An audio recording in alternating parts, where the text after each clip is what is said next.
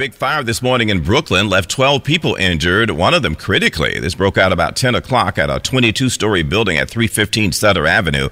Fire Lieutenant Salvatore Mira describing what his crews ran into when they first got there. On arrival, we had multiple people advising us before we even got in the building that there was still an occupant trapped in apartment 4 Bravo.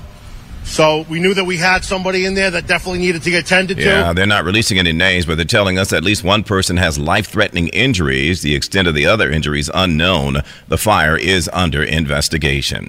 Odyssey celebrates Mother's Day, brought to you by T-Mobile. You can count on T-Mobile to help you stay connected on America's largest 5G network.